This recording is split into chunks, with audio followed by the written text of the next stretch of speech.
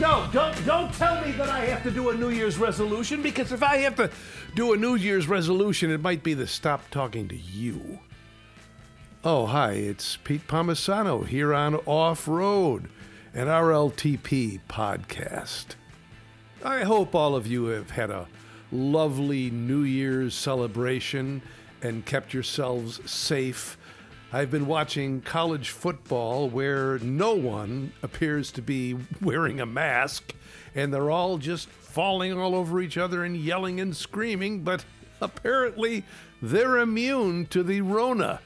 So there you go.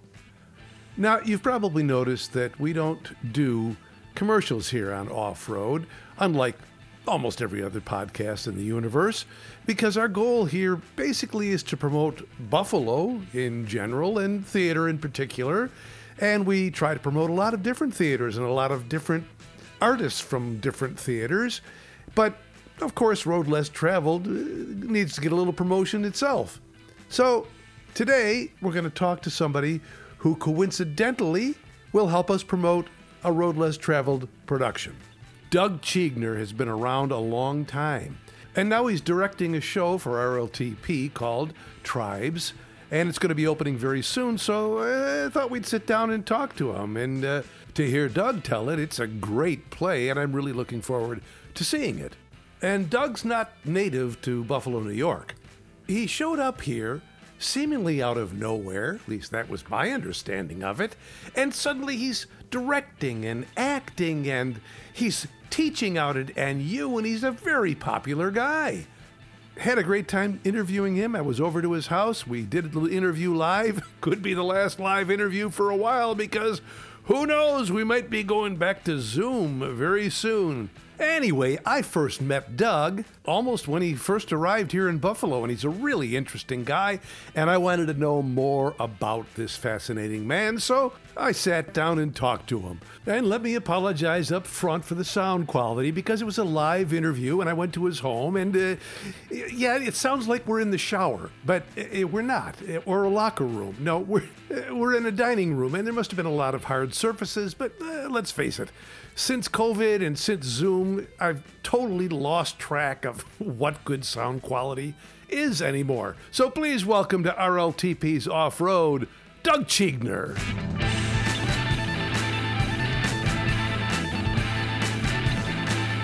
It's a pleasure to have you here. Well, thank you. Let's start with the most important question, which is pronounce your name Chiegner. Am I correct? Or Chiegner. Chiegner. Yes, my dad always used to say that's the way the dogs bark in German.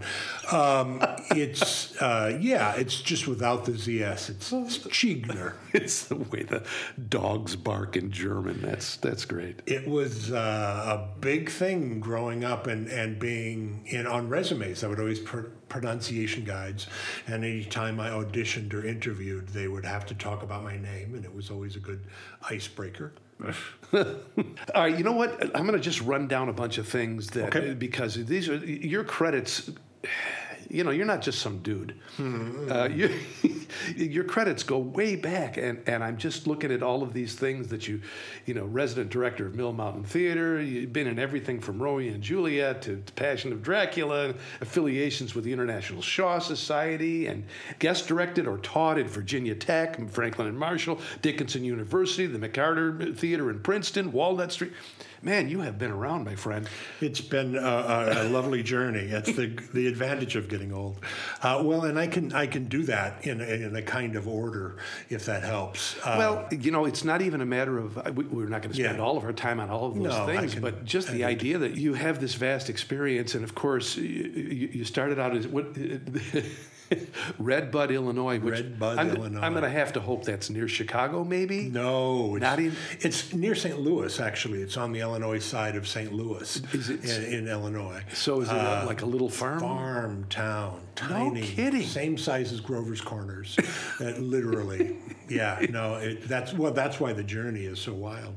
Oh, that's amazing. Yeah. Well, when I saw that, I thought, okay, well, that has to be close to Chicago, and I'm sure he got some interest in theater in Chicago because he went to the big city, and mom and dad took him there. I'm making up this story in my head of where you probably came from, and obviously you're now going to tell me that's all baloney. It was none of that at all. So let's start with Red Bud. And how did you get an interest? Well, what was it like there? Did you have any siblings? I have a sister younger than me, classic traditional Missouri Synod Lutheran family. We had a wonderful upbringing, very quiet.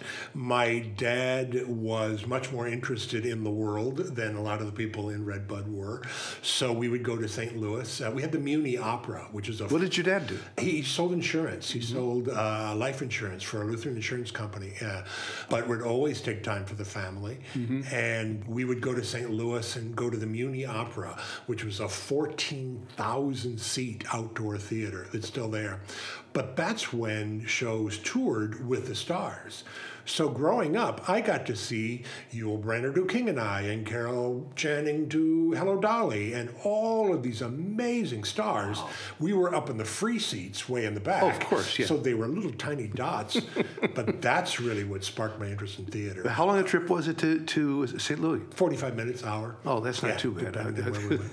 So how often would that happen? Every week in the summer, we would go to a lot of them. No kidding. You'd get there stupidly early and have a picnic, so you could get a free seat. They had like 1,000 free seats in the back, and still do. And that's really what started it for me. No kidding. So you're watching these little dots 1,000 miles away. And did your sister get interested in this too? She did. She did some of it in college. She met her husband at a Lutheran college in Chicago by doing plays together. Yeah. I put in my 8th grade yearbook that I wanted to be an actor when I grew up, which for Red Bud was pretty shocking.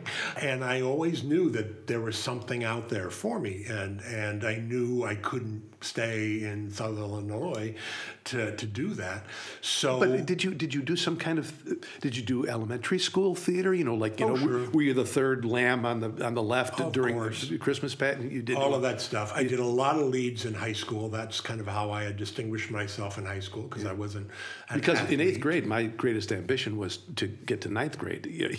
And see the girls and stuff. The first of 3 times that I played Dracula was in high school on the week of my grandmother's funeral. I got to lay in a coffin. That was a little odd. A little odd. But none of my immediate family had gone to college.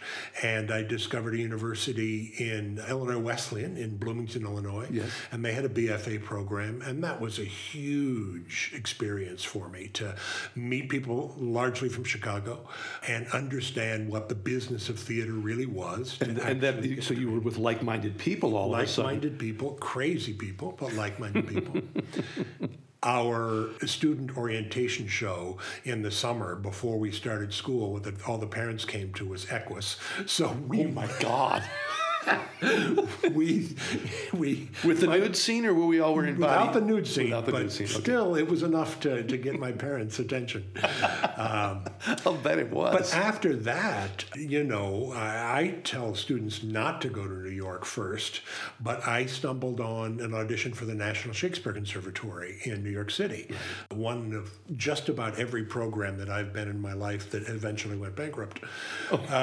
So I was on 48th and Probably wasn't your fault. I'm just saying. Well, some of it we can talk about. But that was after. So that was after Illinois Wesleyan. After college. Yeah. Right after college. You stumbled. No, you didn't stumble upon it, did you? Were you actually looking for graduate programs? Yeah. Yeah. Okay. And this was a certificate program. I just wanted something to do, and it met in New York City, and I was in an old rooming hotel on 48th and 8th, just a couple blocks from the Coke sign. Wow. I spent 8 years there, 2 years at the conservatory, and 6 years growing up and coming out and learning about the world. It was a huge education. A 21, 22-year-old man wandering around New York City. How exciting. Insane. And what has turned out to be a progression in my life, also with a tragedy. I moved to New York at the same time AIDS did.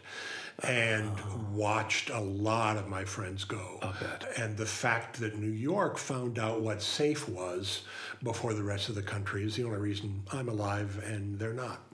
So I've always kind of felt I needed to honor that. Well, it was such an epicenter. Of course, immediately there would be... Yeah.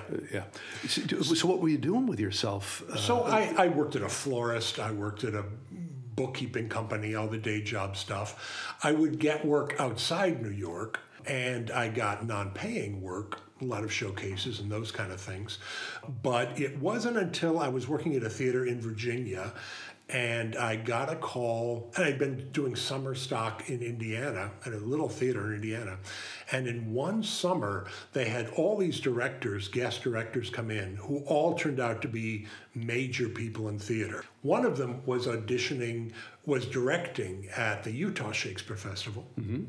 So my buddy and I got in the car, and they were auditioning in Delaware at a brand new training program. Their casting director was starting a graduate program with a real live MFA. And so we went down, we were roommates in New York, and we were both working in Virginia. We went over to Delaware on a rainy, snowy Sunday and auditioned for Utah Shakespeare. And they said, "Oh, we're starting this graduate program." And we said, "Oh no, we're New York actors. Thank you. We don't want to go to school." In 3 hours, they had gone through the entire audition process for the program with us. The whole faculty was there. Wow. We were filling out financial aid forms, and we both got accepted into the very first program, the first group of students that program had put on. And I spent 3 years in Delaware and got out of New York after 8 years. Wow. It's crazy. But that really turned me around. It was really rigorous training. We did the Suzuki stomping on the floor exercises. We did our third year. They would take one class for 3 years. And our third year, we did a 13-play rep season. Holy cow. Just extraordinary opportunities. Yeah. Extraordinary opportunities. Big ideas. It was all about changing the American theater. It was actually really good directing training, because it was not about what is your part, it was about what bigger story are we telling. And a lot of my colleagues became directors. 5 of them were on Broadway within 2 years of getting out of my program. 3,000 people submit for that program, and I got in and learned a lot. Was this the professional theater training program? That was the name of it? The PTTP it was called. So how did what was the criteria if there were that many people? I'm trying to get at how you managed to squeak in there. I am still trying to figure it out. I wasn't equity. I was almost 30, and they were casting a company. So somebody who was a little bit older was helpful. Okay. I was tall. I was always trying to be straight so I could play lots of old men. I spent a whole career playing old men before I was 30. I did King Lear at this Delaware program. Now, don't tell me you were also a triple threat. Were you a singer-dancer? No, couldn't sing a note. Still can't dance, can't sing. So a program that focused on the classics was really useful. And I was always the old guy. The youngest thing I played in 3 years there was Prospero. And that's because we decided he didn't have to be retiring. He was retiring early. Changed my life. I guess. And I never went back to New York full time. I always visited. I got on a children's theater tour that went to giant theaters all down the West Coast, got my equity card, and then I made the rounds of a lot of the Shakespeare festivals. Let me just go back just a little bit. So how much time did you actually spend in New York before this happened? I was in New York 7 years. 7 years, okay. And then 3 years in Delaware with the professional theater training program. It was a 3-year program, and they only took one class for 3 years. We didn't have freshmen, sophomore, juniors. They would just work the hell out of us for 3 years, and that's why we could do.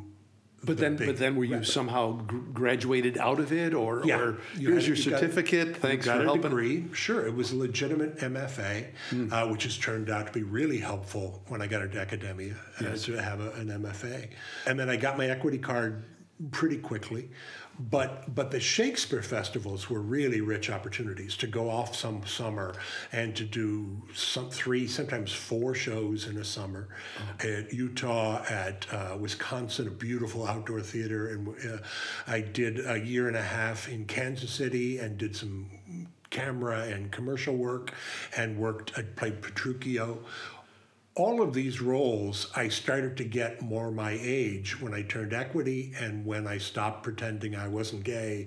And as soon as I stopped pretending I wasn't gay, then I got to play Orlando and As You Like It. And then I got to play Petruchio. How because I wasn't putting on this mask anymore. I see. Changed my whole life. Yeah. And I'm able to share that with my students, which is fun.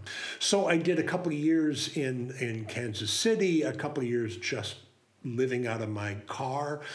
While I was doing that, one of the guys that got me in from the Summer Stock Theater said, "Oh, there's this theater in Virginia that you should look at." And I had done one show when I was living in New York at this theater in Virginia. And while I was in Kansas City, they asked me to come back and do another show. That's where I did Romeo and Juliet as the prince. And we had a lot of equity, but it was hard to get an equity contract for the prince. So I said, okay, what if I just come in and assistant to the direct and be part of the project, and you don't have to pay me for the first few weeks, and you just pay me for 1 week. And the night that show opened, they said, oh, by the way, we have a resident director position that just opened. And I stayed there for 7 years, 8 years. And I really became a director. I loved the acting, but when I started getting a chance to look at the show from a bigger picture than just my part, I just came to life. Yeah. I directed 30 shows in 8 years. We had an incredibly big season, casting out of New York. I directed everything from children's theater to new plays to big musicals. I did 42nd Street. The first thing I did, we had a black box, and I did falsettos in Roanoke, Virginia, in the early 90s. And we thought we were going to get picketed, and the town loved it. I was just going to say, it probably ended up being a huge success. It was, because we told them what it was about before they came in. Okay. So the only people that came knew what they were getting into. Right. Oh, smart. Glorious cast. They all hated me. We had all sorts of issues.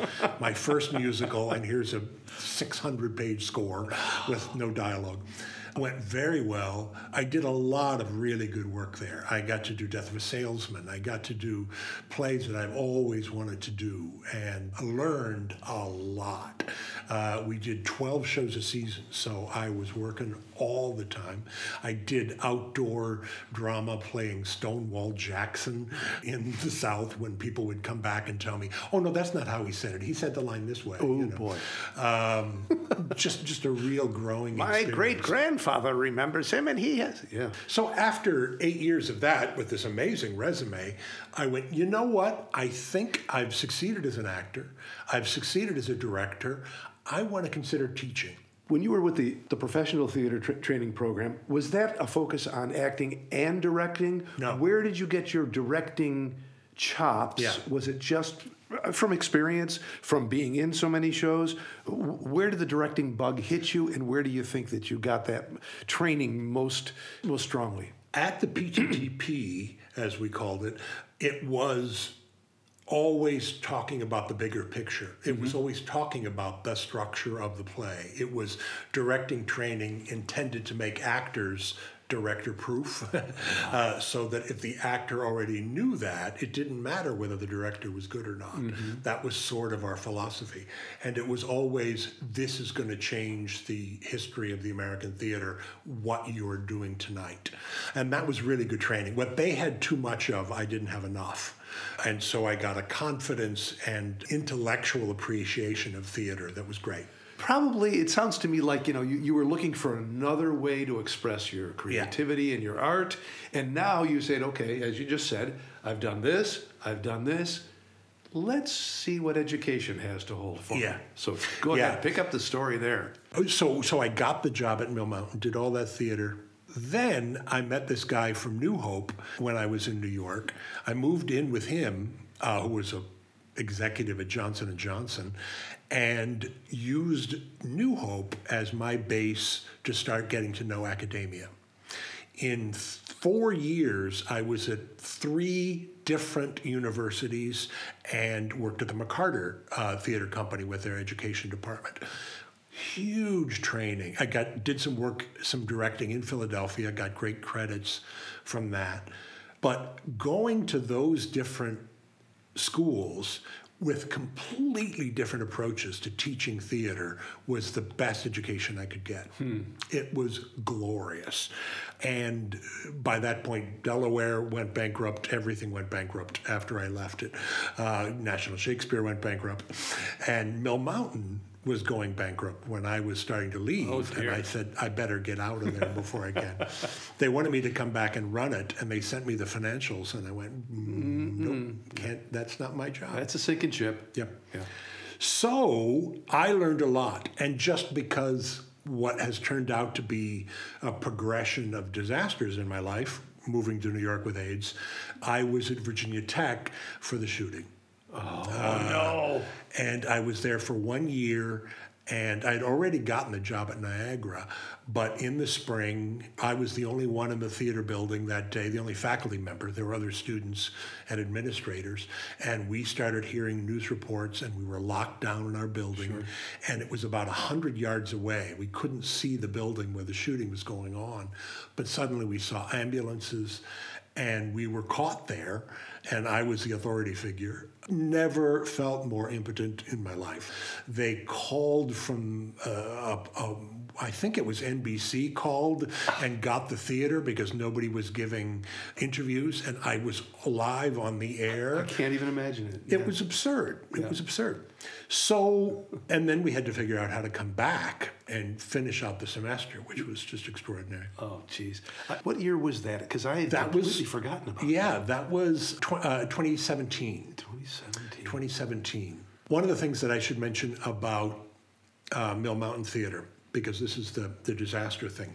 After I had been at Mill Mountain many years, 6 or 7 years, we had a shooting in a gay bar. And a guy walked into a little scuzzy gay bar in Roanoke and shot 6 people, one of them fatally. We did the inevitable vigil the next night, and I'm standing next to my artistic director and the chairman of our board, and I said, I was just in New York when we were casting, and I saw this new play called The Laramie Project, and it's about a death in a small town. On the 1-year anniversary of the shooting, I got to direct a full production of the Laramie Project for free as a way to help the community heal. Around this shooting. What happens in Laramie happened exactly in Roanoke. Ted Koppel came down and did 5 episodes on what it's like to be gay in Roanoke. The media, the churches saying, we hate homosexuality, but we hate murder. What are we going to do? The most extraordinary night of my life was that production, that week. A week before we opened was 9/11. And I was in rehearsal with these guys. Most of them were from New York, and they were spending their time finding out if their girlfriend was in the subway station. Sure. Horrifying. Had to figure out when to go back, how to get going again. We cried, we prayed, we worked. We got back to the play. So when we opened that play a week later, we had the rawest audience imaginable. And we did a little video about here's what happened in Roanoke, here's what happened in Laramie. I pushed the Roanoke video off stage, and we just told the Laramie story. And that distance of seeing about another town was really impactful. There was a flag hanging on stage for a courtroom scene with a light behind it, and all of a sudden that looked like this symbol. There's an Islamic character that came on and announced herself as a Muslim. One night the audience burst into applause. The next night, dead silence. Wow. The first talkback, a pastor stood up in the audience, and I'm running this talkback.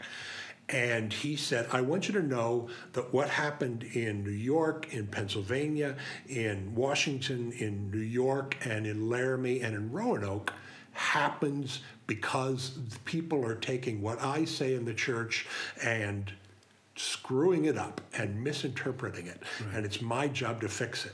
Good And for him. That was our first talkback. Amazing. That was a life changer. That was a life changer. And another time when a tragedy turned into a remarkable opportunity. Wow. I just don't even have any questions. I'm just going. Yeah, no, I can babble forever. No. I mean, it's amazing. Just there are so many interesting details, and all of these places that you stayed.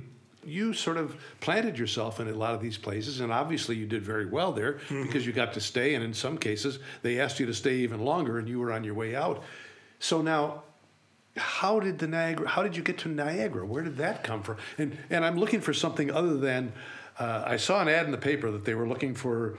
Yeah. Is that what happened? Well, I submitted, I think, to 40 different theater programs in those years, different universities. Now I was starting to get a better sense of what kind of program I think I would be better fit for. I was building up an academic resume by going to those other schools, Dickinson and Virginia Tech and Washington and Lee. And I came upon Niagara, and I thought, well, I don't want to go to Western New York and Niagara Falls and Buffalo. And I came up I got as far as the interview, and I came up, and it was snowing, and I went, this isn't going to be for me. This is just stereotypical. This isn't going to happen. Oh, man. And I was down in Virginia and hoping to get full-time there. Niagara University Theater has something that no theater program I have ever seen in the country has. Really?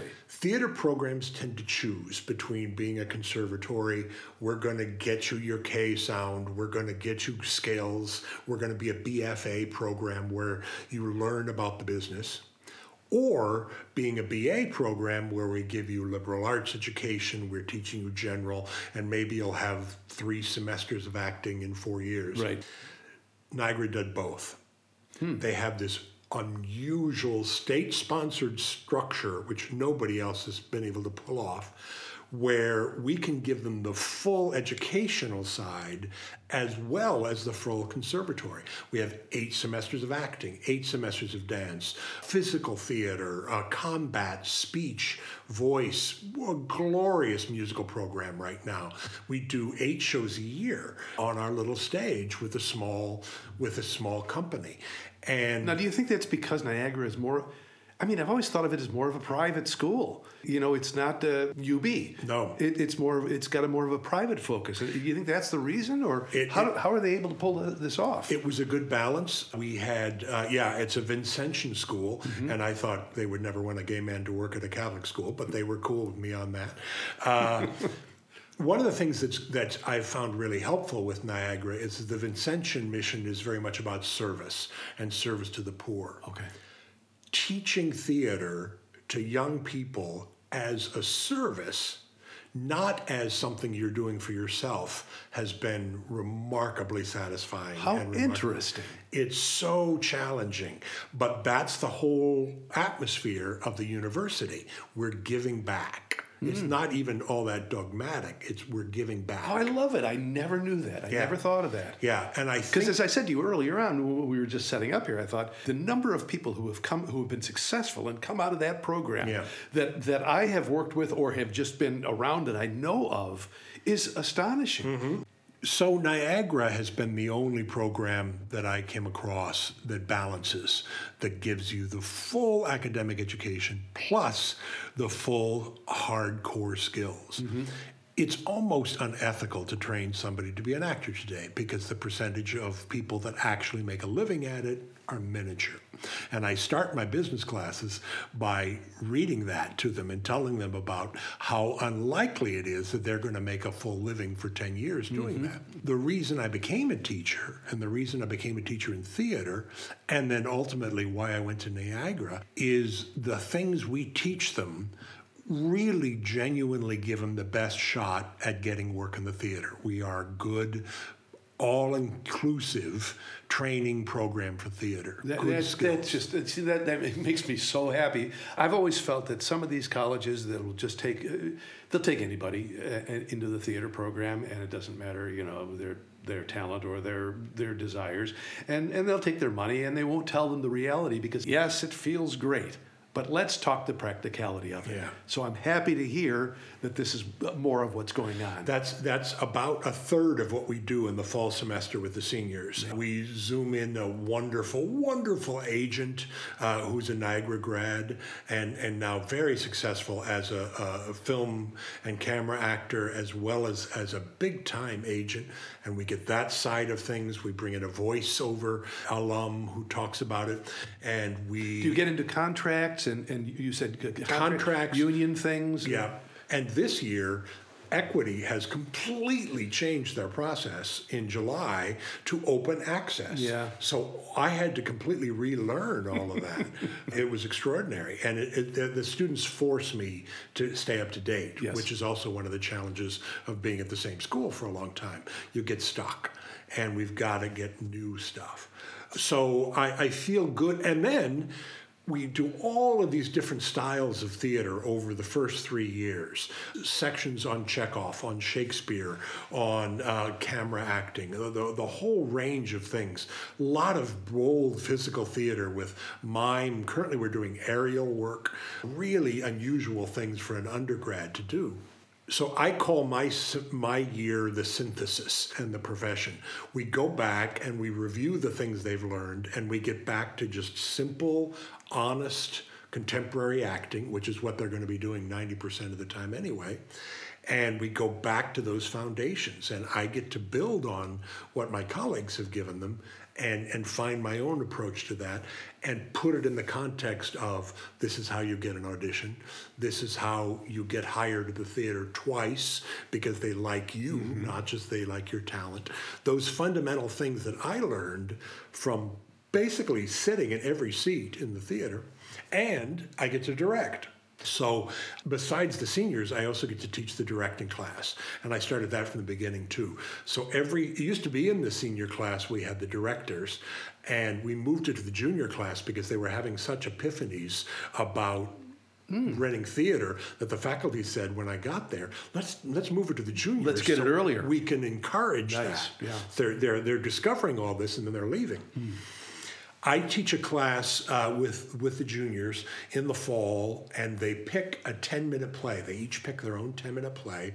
We spend the first third of the semester hardcore academic analysis, doing papers, doing structures, outlines about how to break down, how to look at a play from a very technical point of view. A paper about the concept, how the creative work works, and what the director needs to know about design to get the most of designing and to get everybody on the same page. Then they have their own auditions. We manage this huge audition just for this year, 18 directors, and they get to see what that looks like at the other side, which always makes them better actors. All of a sudden they go, oh, look, a monologue doesn't have to be more than a minute. Oh, I didn't get that. Oh, they want me, not who I can pretend to be. All the lessons I learned, I get to share with them. And then in December, at the end of the semester, we give them an incomplete. And in January, our first production is the Short Play Festival. And they get 2 live performances for paying audience of their work. And it is the most motivated class I ever teach, because they're not just getting a red pen at the end of the semester. They're working with their own casts, rehearsing it, managing it, which is, we learn so much about time-consuming at Niagara because those students are in class more than anybody else in the university. Did the students find it satisfying or frustrating or eye-opening or all of All of that. All of that. And what about you as a teacher? I love it. I love it. It's hard to watch people have to learn the same lesson over and over again. And no matter what you say, they have to experience it themselves. Yes, that's how I've learned everything, by making a mistake. Yeah. Yeah, and there's actual studies that prove that if you fail something on a test, you're more likely to remember it. And nobody wants to believe me on that, but we work on it. And it's an opportunity for me to be open and vulnerable because I'm teaching these guys directing while I'm directing them in shows in the evening. And so I have to live up to the standards that I'm putting out for them. And that has forced me to grow and to be specific. It's the best time of my life by far. And having stayed at the same place and not having to worry about the next job is really comforting. To get tenure and to be there is remarkable. Are these innovations that you have helped bring about because they're helping to keep your teaching career fresh, new things happening, like the Senior Showcase, which we'll talk about also in a second. But are these things that you think that have helped keep you fresh as a teacher and have helped maintain your interest in sticking around? Yeah. Absolutely. I think I'm in the right place. We have a remarkable music director that came in recently with a PhD and is renovating that whole program in the last 5 years. We have a remarkable young theater history teacher who's replaced Dr. Sharon, who'd been there 50 years. So we're getting new blood into the department from different angles. But my experience with the profession has been helpful, I think, because I can be the one that says, well, this is how it really is out there. Right. We do a project that I'm very proud of that I think I sort of stole from another theater program. The last semester of the senior year, I match every student up with an alumni who's been in the Niagara University Theater, been out at least 7 or 8, sometimes 30, 40 years. I match them up. They do an interview on the phone. Like a working actor or a director? Whatever they're doing. Some are working, some are not. Okay. They interview them, which they hate, and then they love when they actually do it. They write a paper, they report back, and so the students walk out with 20 different versions of what you can do after you get a Niagara Theater degree. Wow. And it is so comforting and enlightening. And enlightening and inspiring. Yes. Because all of them have found something that they got at Niagara they wouldn't have gotten if they didn't get there. That's great. And the comfort of knowing you don't have to get a Tony Award by the time you're 30 to be considered successful. And that's really hard for them to open up to other possibilities. And because we give them a good education, they're educated for that. They know more. They can. Some of these conservatories, the students come out and they can't reference anything older than Wicked because that's all they know. I do want to talk just briefly. And was this an innovation of yours, this Senior Showcase, that I kindly get invited to every year? It's a lovely showcase. It's where the kids, the seniors, get to perform in front of local actors, directors, casting agents, whatever you want to call them, theater managers, and they get a taste of what it means to perform in front of quote-unquote, self-excluded, important people in the theater community. Was that an innovation of yours, and why did it happen? We had a kind of talent show that they called the Senior Showcase, and it was mostly for other students and the families, and it was great fun, and they just got to cut loose, and it was completely unstructured. They had begun to try to get some Buffalo theater people to come up and see it. Mine was the first year, I believe, that we actually rented a space in Buffalo and did the 4 o'clock version, which is we call the industry version. Right. It's hour long. Everybody gets 2.5 minutes of material. And one of the things I did when I came to town, when I came to Buffalo, was reach out to all the professional theaters because, first of all, I wanted to get tenure and I wanted to get myself exposed as a director. Secondly, I wanted to see what the reputation for Niagara was. So those contacts allowed me to get a pretty good crowd at our first showcase. And even now with the tab auditions, and even though people are now casting crazy in advance, months and months in advance, we're able to get 15 to 20 grown-ups to come in. The purpose of it, first of all, is to give them a place to focus their audition material, to have a couple pieces that really show them who they are now and have to kind of forged them in a high-pressure situation of being in front of professionals live. Secondly, some of them want to stay in Buffalo and get work, and it's a great introduction to that. And third is to get the reputation of the Buffalo, of the Niagara degree around in Buffalo. And all of those have been pretty successful. Yeah. It's crazy to manage that in the spring when they're all starting to get ready to go. The stakes are high. Yeah. But I like that. That's what the stakes are high. There must be just some years when you go, wow, Yeah. this year is astonishing. And just being so impressed with how people can change and how the students can open up. And one summer they suddenly come back, and somebody you think just doesn't have a chance to get paid to do this opens up like a flower. And it's really satisfying to be part of that, to contribute just a little bit to that. Your involvement in the local theater community, the local Yeah. Buffalo theater Good. community, you just mentioned it a little bit, because of course I first met you when you got involved with the Kavinoki, and I don't know how David found you, Yeah. but all of a sudden he labeled you associate something or other there. How did you get involved in all these places and then connected with RLTP? And that will segue us right into Tribes. Same to Tribes. Good. When I came to Buffalo, I hadn't acted for 10 years. I had been focusing on directing, I'd been focusing on education, and I met the community that summer after Virginia Tech and reached out to everybody and set up appointments just to talk about what Niagara's reputation was, what we needed to get better at, what we were good at, and also to get myself submitted as a director, because I knew I needed to get professional directing work in order to get tenure. That's publishing in our contract terms.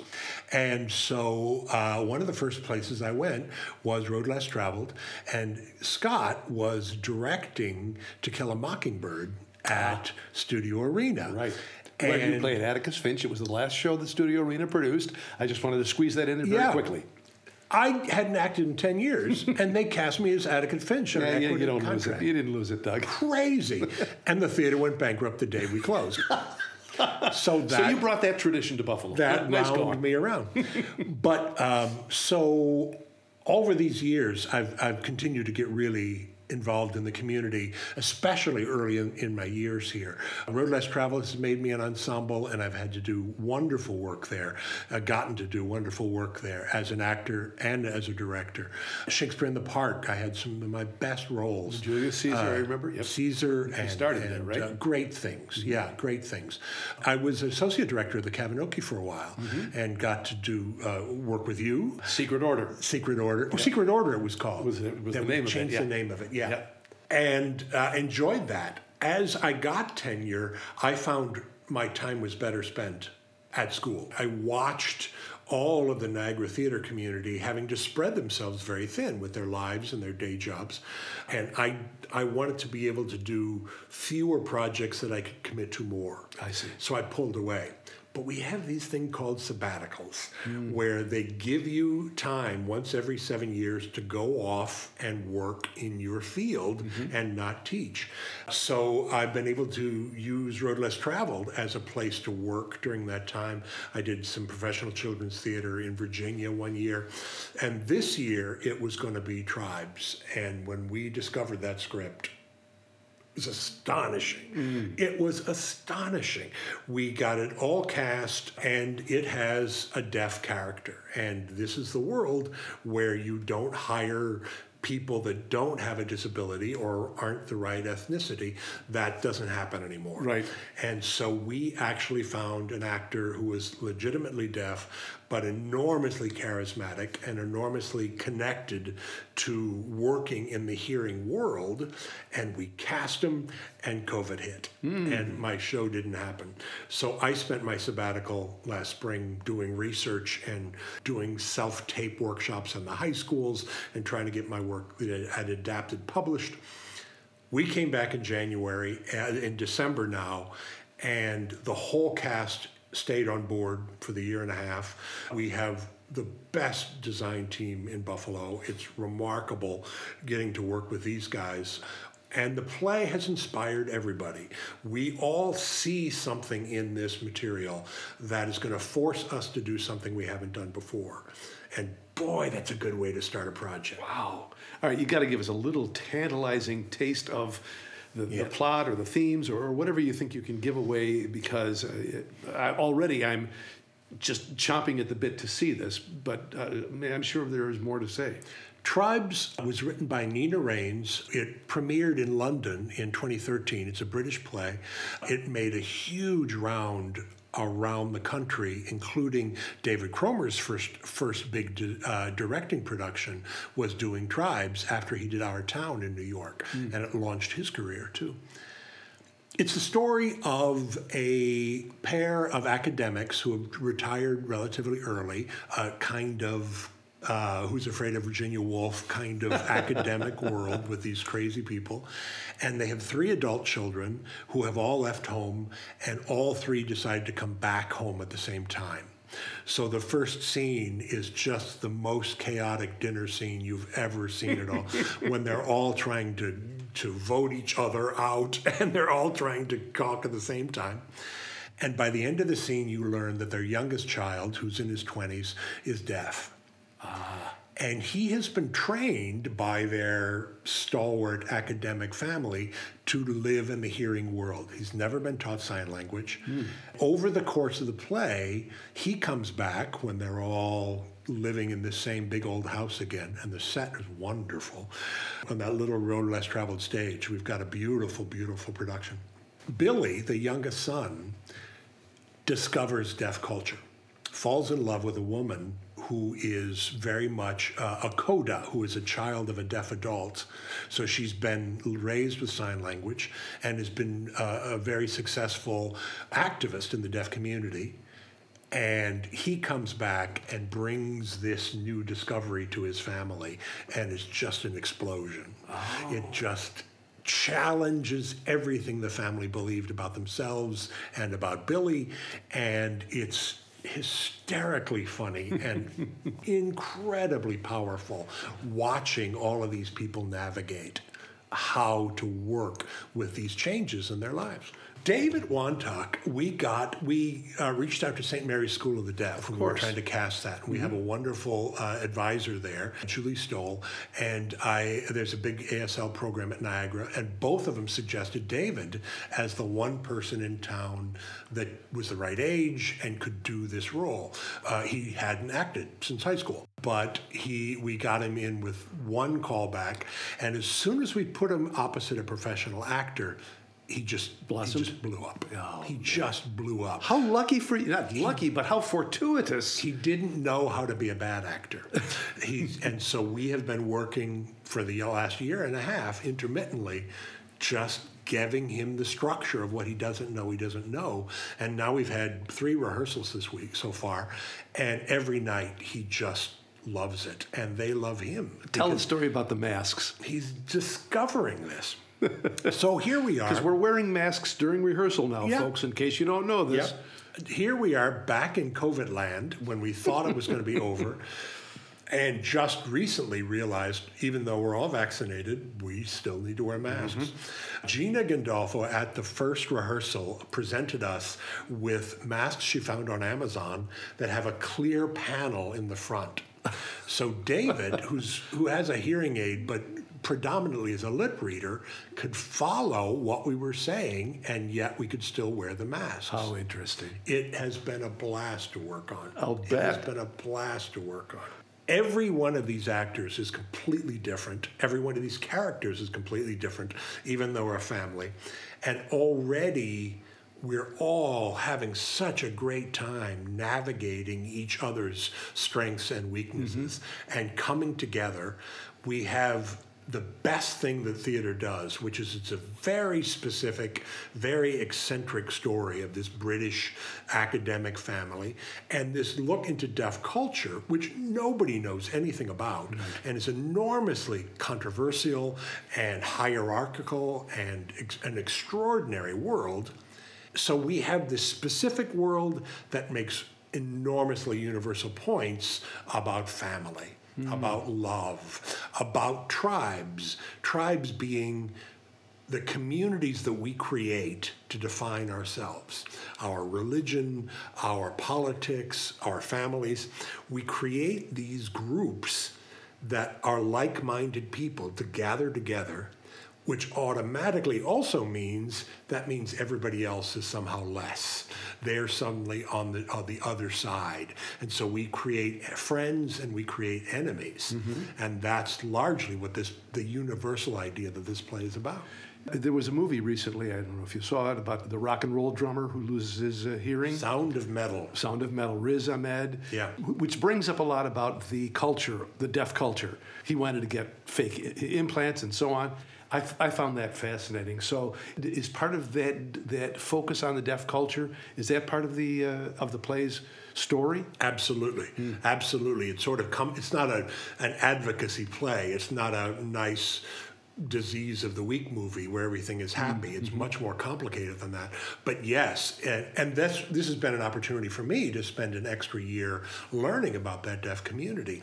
And it's all over the media. Sound of Metal was an Oscar nominator. Yes. Quiet Place has sign language in it. The last King Kong versus Godzilla, King Kong actually signs ASL. So it's creeping into the community. There's a Netflix series called Deaf U, which is one of these cheesy college-age students, but it's filmed at Gallaudet University, and they're signing and facing college life as a deaf student. So suddenly it's exploded all over the community. We're here to tell that story about the hierarchy, about a tribe that has defined itself very specifically in different ways within that community. We're here to tell that story in a way that is universal, that is really exciting. And it's not, I'm going to teach you something kind of play. It's you discover this along the way as the other people in the family discover things that they never knew about deaf culture. Is it predominantly a comedy? It has an enormous amount of humor in it, yeah. But it's a serious story. It gets very serious. The stakes get very high, almost accidentally. It's designed as chaos. Many of the scenes are almost incoherent, of just people talking of all of these outrageous things happening. The score is all over the map. All of a sudden, the music that the playwright suggests is very bizarre. And somehow, by the end of the play, you realize that those elements all connect. And it's all about one big discovery that everybody makes at the end of the play. Wow. It's the perfect play in that way. And to have this much time to really analyze that and discover that. And even now in rehearsal, after I've been working on it for 2 years, every night somebody will say something and go, oh, I get it. This connects to this. And it's beautifully structured and completely an invisible structure that reveals itself as you go. Let's talk very briefly about you. Who else you have in the cast? Yeah. I know David is in it, Dave Marciniak. Yeah. Go ahead, rattle them off. Is 6... Embarrass yourself by forgetting somebody. No. It's 6 of the most different backgrounds that actors can have, and we're having a blast with that. David Marciniak, who is just playing dads all over the place, has a completely different dad to play in this one. Margaret Masman is his wife. Oh, I know Margaret. I worked with her. Wonderful classical actress, great background, very smart. The 3 children, the youngest one is Johnny Barden, who was a student of mine and worked with you at Road Less Traveled, and a student of mine at Niagara, and has just blossomed since he graduated.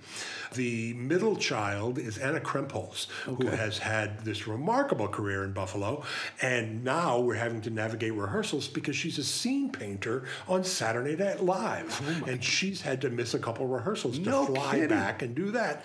Absolutely worth it. She's great. Good for her, though. And then the youngest son is David Wantuck.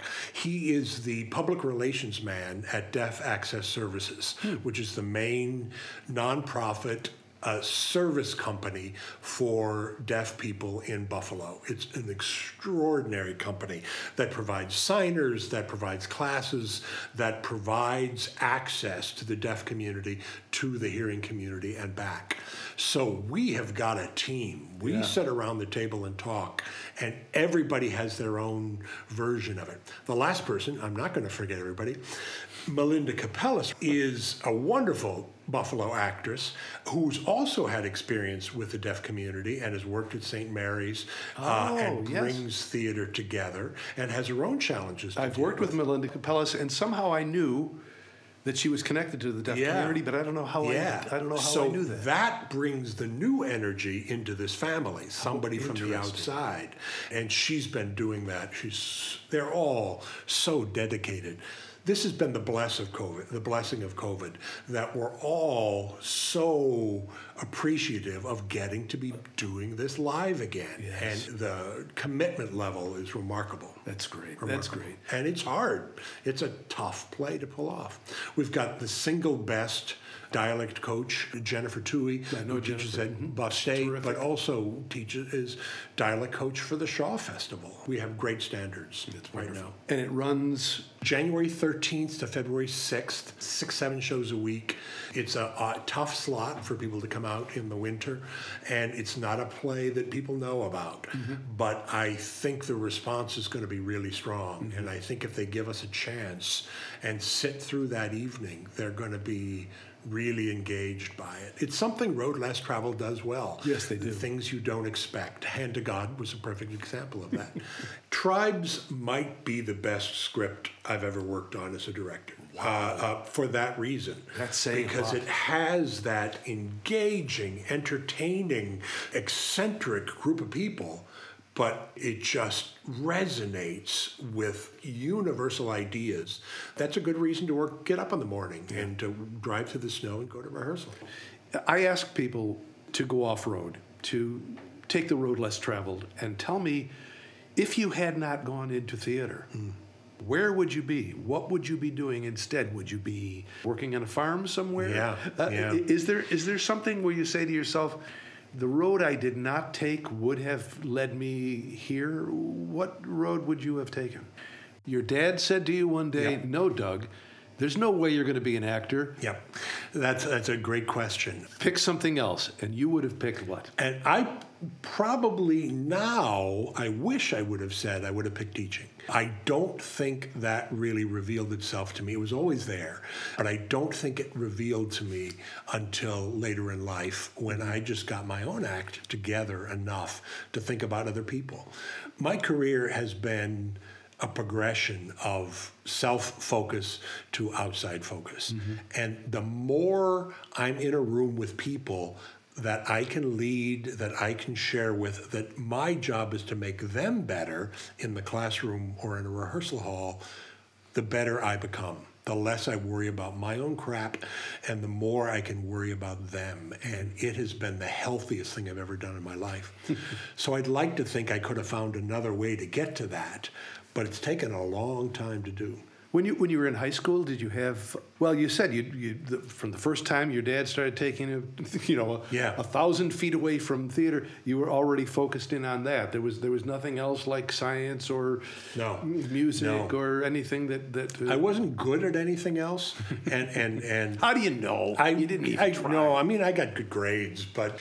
No, I was a one-track pony. I thought this is what I'm going to be doing the rest of my life. Well, I'll tell you something. You may not have had a plan B, but you're lucky you turned out to be damn good at what you did choose. Doug Chiegner, thanks so much for being here on Off-Road. It was a pleasure. My pleasure. Thank you very much. Come see Tribes. Oh, I will be. Absolutely. Good.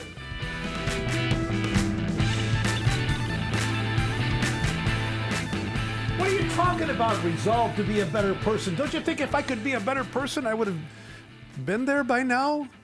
Oh, never mind. Hey, listen, Doug Chiegner, great guy, huh? A lot of fun, interesting life. I mean, he's been all over the country, and he's been a witness to history. It's so many tragedies in his life as well, but he survived, and he is thriving in Buffalo. And speaking of surviving, some of you regular listeners will probably realize that, hey, the podcast was a day late this week. Yes, I have regular listeners. And thank you so much, regular listeners. I really appreciate the fact that you stuck with me through all of this time. Anyway, regular listeners will know that the podcast was a day late. And there's a reason for that. And the reason is because I've just gotten news about the production Tribes at RLTP. And the news is that Tribes is going to be postponed. In an overabundance of caution and due to the extreme transmissibility of this Omicron variant, for the safety of everybody, for the safety of the cast and crew, and especially the audience, they're going to postpone the opening of Tribes until March 3rd. Now, what this does is it eliminates a different play, Breadcrumbs, from the schedule this season. Perhaps they will revisit it again in the future, but for now, Breadcrumbs is off the list. So that means that people who have tickets for Breadcrumbs or people who are subscribers to the whole season will get a credit for another show or a credit toward next season. So don't worry, somehow RLTP will make good for you. But the good news is that Tribes will be back in March, opening on March 3rd. So any tickets you held for Tribes will be postponed and put off till those dates. You should contact the website roadlesstraveledproductions.org. That's all one word, roadlesstraveledproductions.org, for more information. So it's a good news, bad news, good news scenario for RLTP right now. And it looks like it's going to happen to other theaters around town, specifically one that I am involved in.